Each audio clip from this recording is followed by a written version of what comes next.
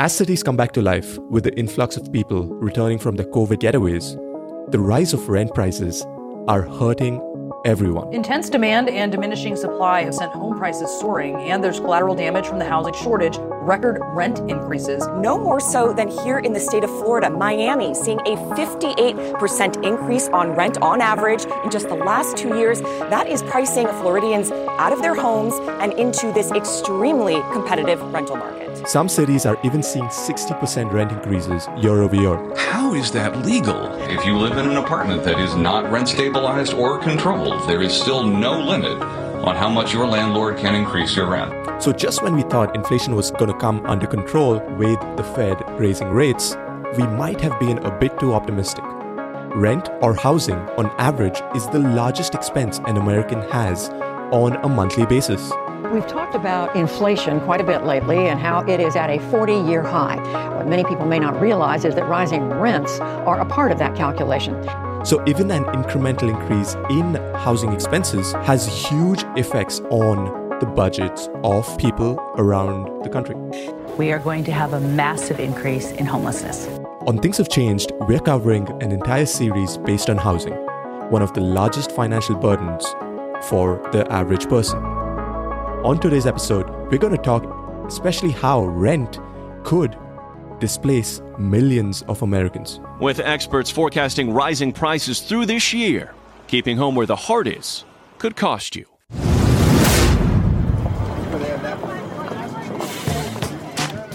If you'd known how important the technology economy was 20 years ago, would you have done things differently? The internet, cell phones, the cloud, and data. Things have changed, and we're here to talk about it. Hi, I'm Jed. Hi, I'm Shikhar. Welcome to Things Have Changed, your new economics and technology podcast.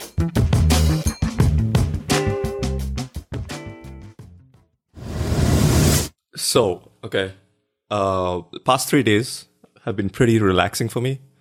Partly because my girlfriend was not in town. So, just chilling, just me. It's a good thing she doesn't listen to your podcast. It's a good thing that she doesn't listen to this.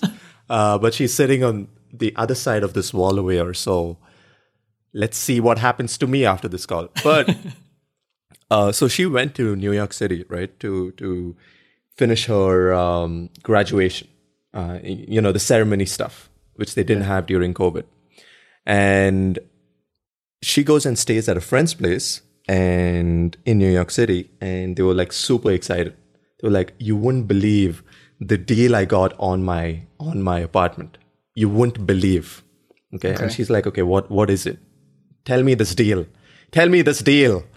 And they're like, oh, we got COVID prices. We're paying $6,000 for a 3-bedroom apartment, right? Wow. And she was like, what? Okay. So what's the deal here? And the guy says, the going rate is $9,000, bro. Wow. What the hell is that? For a 3-bedroom apartment? Okay, granted, this is near Hudson Yards and stuff. So it's like, up there in the fancier locations in New York City. Yeah, so I watch the news only on YouTube now, and I just keep it going with like all of the channels that I subscribe to. The last couple of days, even if I didn't search for it, like through this conversation that we're about to have, I still got... Dude, don't talk about your search history on this. I know your search history. Dude, relax. This guy steals my YouTube account, fucking uses my premium, okay? No ads, buddy. The search history, trust me, I gave back the premium privileges because I didn't want to expose myself to that search history. It's called littering your searches, okay? It's so that everybody can use my YouTube premium as a public resource. Every news article I've seen in the past couple of weeks, has been about people not being able to survive the rent increases and moving. It's like a similar trend, People are experiencing this crazy shift and they're all like shocked as fuck. And they're always like, Well, my landlord raised my rent 20, 30, 40%, and I can't pay it anymore. So it's not something that's completely invisible to me either. I just moved out of an apartment that I was renting out. So from $3,900, it's going to be $4,900. Okay. You may think, okay, that's not as crazy as what I've been seeing on the news. That's 25 to 28% of a rent increase. And regardless, that's $1,000 extra dollars. Think about that. Like where are you going to pull out $1,000 extra dollars? And what happens to the actual apartment? Did it get nicer? Did they put new AC unit? Did they put new toilets or some shit? Did they make it smell like roses and daisies? Fuck no. It's the same apartment, right? It's the same apartment that they're charging $1,000 more. Hey, you be happy you have a roof above your head. Okay, that's all. Exactly. We don't give you anything else. But there's a lot of people who $200, $300 more of rent, they cannot afford, right? I know a lot of people who live in major cities who choose to pay the premium so they can be in like a very active area. You know what I mean? Pay to live in New York, but really 90% of their income is going to rent, right? So it's kind of a crazy situation in which across the country, dude, it's getting crazy. People will say, okay, this is your sample size over here is New York City. That's not really reflective. Well, I mean, I used to live in Phoenix, Arizona until 4 weeks ago, right? For the last 3 years, for a 2-bed, 2-bath in a pretty good area, we were paying $1,700, $1,800. That same rent apartment is $2,800 to re-sign this August. So, I mean, we're talking about these $1,000 increases across the country, largely in these, there's a term for these cities, Sun Belt cities, where all these cities with good amount of sunshine. So Miami, Orlando, Tampa. So many Florida cities, firstly. You have San Diego, you have Vegas, you have Phoenix, you have Austin, you have Dallas. All these cities are seeing such huge increases, and there's non-existent supply of apartments.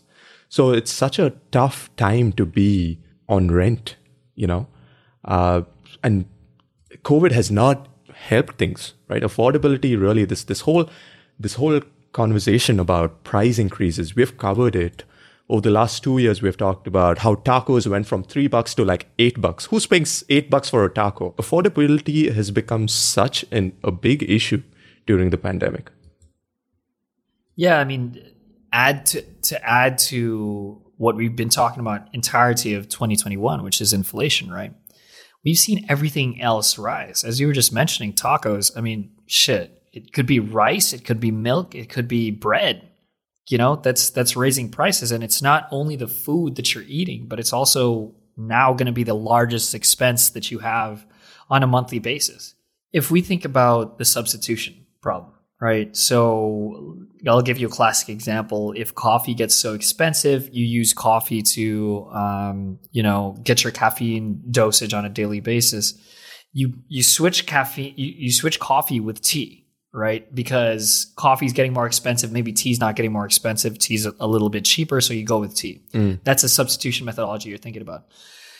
Rent, on the other hand, there's not a lot of substitutes for rent, right?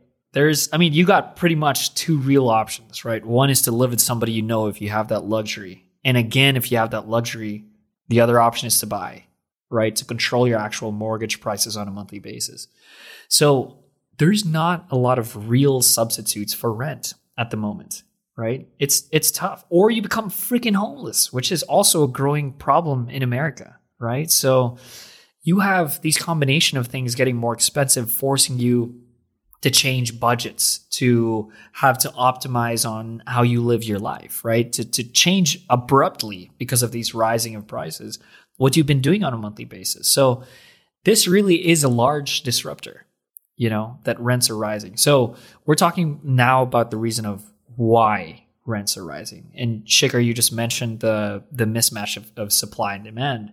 And that's pretty much been the same story since post financial crisis, right? Ever since 2008, it's been very difficult for landlords to create new properties. They just stopped building. They did.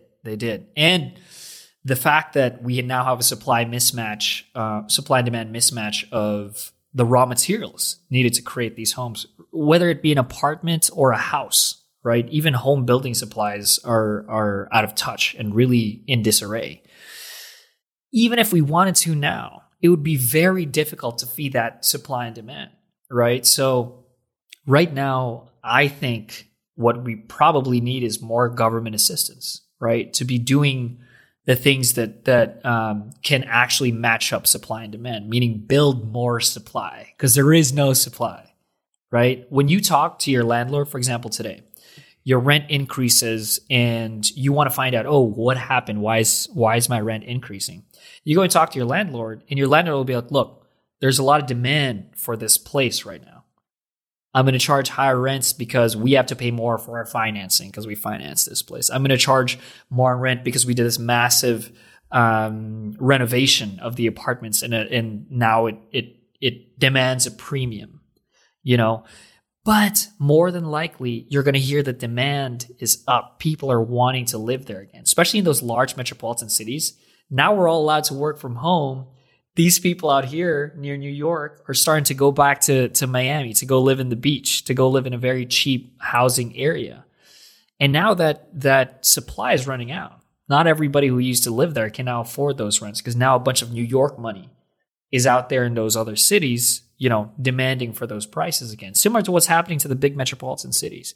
People are coming back from the suburbs that they've bought their houses in, from the places that they've moved to post-pandemic. They're coming back to the big cities. And that's why demand is going crazy again. You know, it's a crazy stat, dude. Our generation is living on average much longer in these metropolitan cities than our boomer counterparts, right? They stayed in the city a couple years. No, delete that shit. They'll stay in the city about like 5 to 10 years, let's say max, right, of their young life. And then after that, they'll go buy a house in the suburbs and live there, start a family, and do all that stuff. It's so different for our generation. We see millennials living in places for over 10 years, dude. In the city, metropolitan city, living 10 years. So the landscape has changed a lot. And the fact that rents are rising now will really affect like a shit ton of people. This supply problem can't be solved by the market itself at the moment. Yeah. Doesn't look like it's happening. There's a shortage of more than 1.5 million homes in the country. The US is not having huge inflows of new people. That has been stated. So this demand is just normal. It's just the supply is just dried out to nothing. Like, if we need more buildings, and what's interesting too is, you know, there's this whole narrative of investors getting into real estate, right? Not families, right? It's investors, just for holding as an asset. Interestingly enough, you know, that narrative, you know, it might not be a huge number, but I was reading something about how more money is being invested in apartment buildings now than in commercial real estate, which is crazy, right? To think about. I mean, commercial real estate, you know, you have your businesses there and shops, whatever out there. But the focus has been from these capital allocators have shifted to apartment buildings. And why not? I mean, they've had a great increase in their asset, as well as what they're getting, the cash flow coming from these tenants, right? So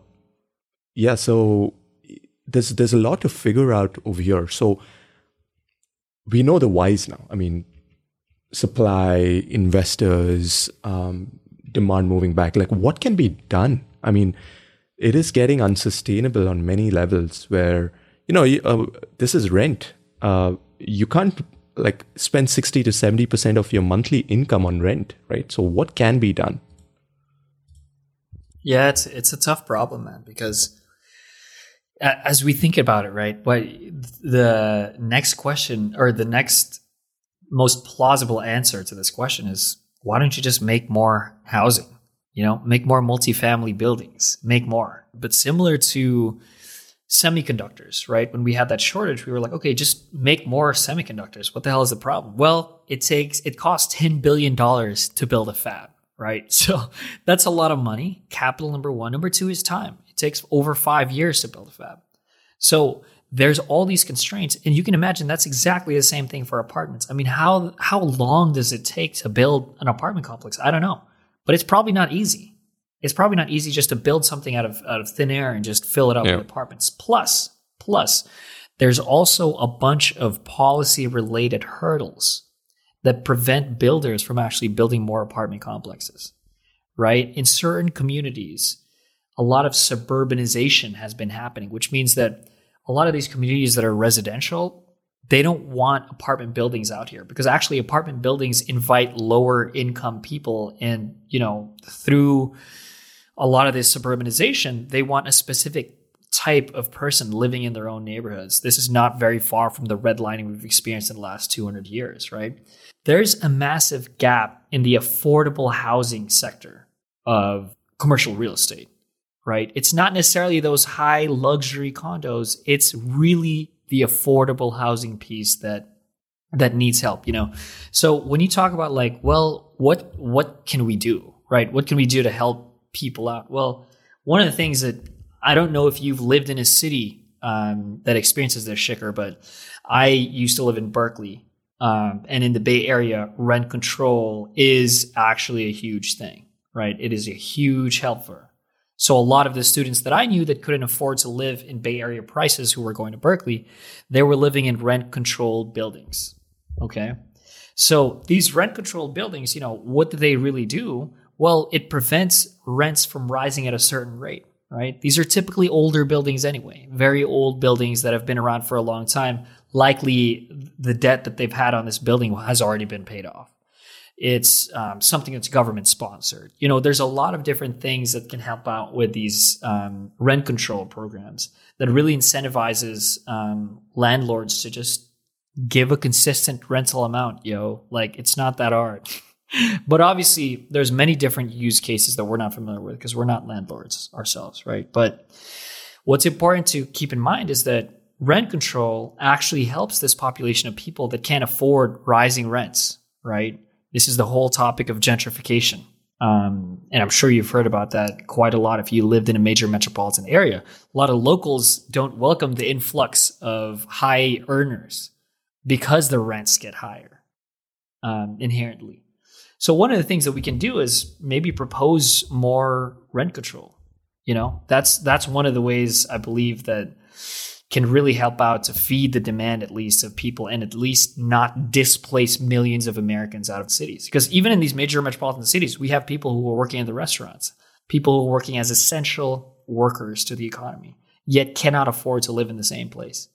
It seems like we've gotten to like a tipping point where now, policymakers are like, we have to figure this out. It took them a while, but now we are here. So maybe there's more relief on the way. What was interesting is last week, actually, Jed and I were going back and forth on this, on a new plan that the White House put out. It's called the Housing Supply Action Plan. And that's what you want to see. What is the problem here? Well, the problem here is supply. So let's get the supply to match what needs to be the demand out there, right? So that was at least encouraging because, these new actions help everyone out, help, the low income, middle income. I mean, what is low income, middle income right now? Because rents are crazy. $1,000 is still a lot for rent, right? I mean, 5 years back, I knew friends in Chicago living for $500 rent a month. So just the level of increase over here is just staggering. So, a solution here is, I do understand the point of, we don't want government intervention on everything because I do get that sentiment. Privatization of certain industries help, but something like this, you definitely need to step in. And it's good because, this plan, they're laying out, what are the goals now? You can have as many plans as you want, but you need to have goals set for these plans, right? So some of the goals are interesting where we skimmed through the whole plan, and we'll have the link down in our bio. Some of the goals are finish construction in 2022 on the most new homes in any year since 2006. That itself is a big jump. Okay, we have to finish construction on these homes. Many apartment complexes, I don't know if you have seen this, Jed, but when I was in Phoenix, the number of apartment complexes which are just have been like that. Like no one's, it's not being finished because of the lack of supply of, the raw materials and stuff like what you mentioned. So that's probably a good one. Okay, let's target completions, right? Another goal was, 100,000 homes over the next 3 years. Let's hit the target, right? And another big one was, this whole conversation about investors getting into buying properties and ramping up prices. Well, okay, how do we reduce this ownership of people who have 5 to 10 homes? I mean, we can't stop them, but we help direct supply to more owner occupants instead of large investors. So that's an interesting thing that we might have to kind of see how they I wouldn't say enforce it, but probably bar the HOAs, because that's also one thing, right? Homeowner associations. These homeowners are also facing the brunt of seeing investors just come and just take out 3-4 units in their neighborhood. Dude. And, just bump up the price. All cash offers, right? It's ridiculous. At some point, it's all cascading. Yeah, exactly. I think BlackRock should not be owning any single family homes. Doesn't even make sense for companies to buy up single family homes. Yeah. Yet it is a safe haven as an asset, right? It's a great hedge. Land and property it's a great hedge. So this problem that we're experiencing right now that even policy is now targeting is very, very real. Like private companies owning single family, even multifamily homes that are owned by associations or are owned by these private companies who have been for profit, who have been really fucking squeezing out the money that they can make out of these investments is not very ideal for the typical American home. If you think about it, as important as our everyday things, rent is not something you can just surpass. It's something that you need to have. You need to live somewhere, right? Otherwise you are homeless. So it comes a time where we need to, hit the brakes and say, hey, yo, stop buying fucking private single family homes. All right. Like we need this for our first time home buyers. We need to give incentives for them to be able to. Anyway, I won't go into it because we'll have an entire episode on housing itself. But generally, this step is a move in the right direction. As somebody who's affected, by this rise in rents, there's a couple of things really that you can do to protect yourself when rent increase comes your way, right? And landlords, although not all of them predatory, there are a lot of issues with the relationship between landlords and renters, right? So a couple things you can do to just verify for yourself when your landlord presents you with this crazy amount of rent increase, right?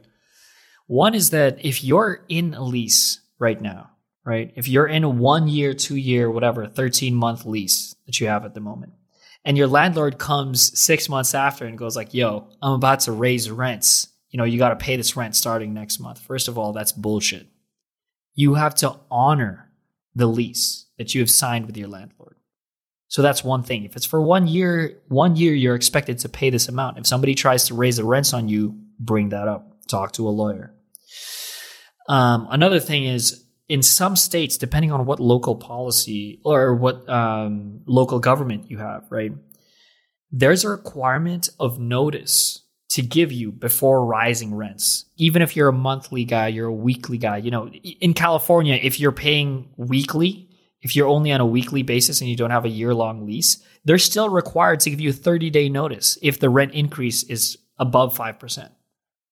So there are protections for you out there. You just have to know about them, right? If they informed you a little too late, well, you can still pay your rent for the next 30 days, the same as what you talked about the very first time, because they have to give you that notice for the amount of time. So check your local laws to see how you can protect yourself against these kind of predatory landlord practices, right? So, to protect yourself, just keep those things in mind. In our next episodes, we'll be talking about a couple of different options that you might have to navigate, this crazy world of housing at the moment.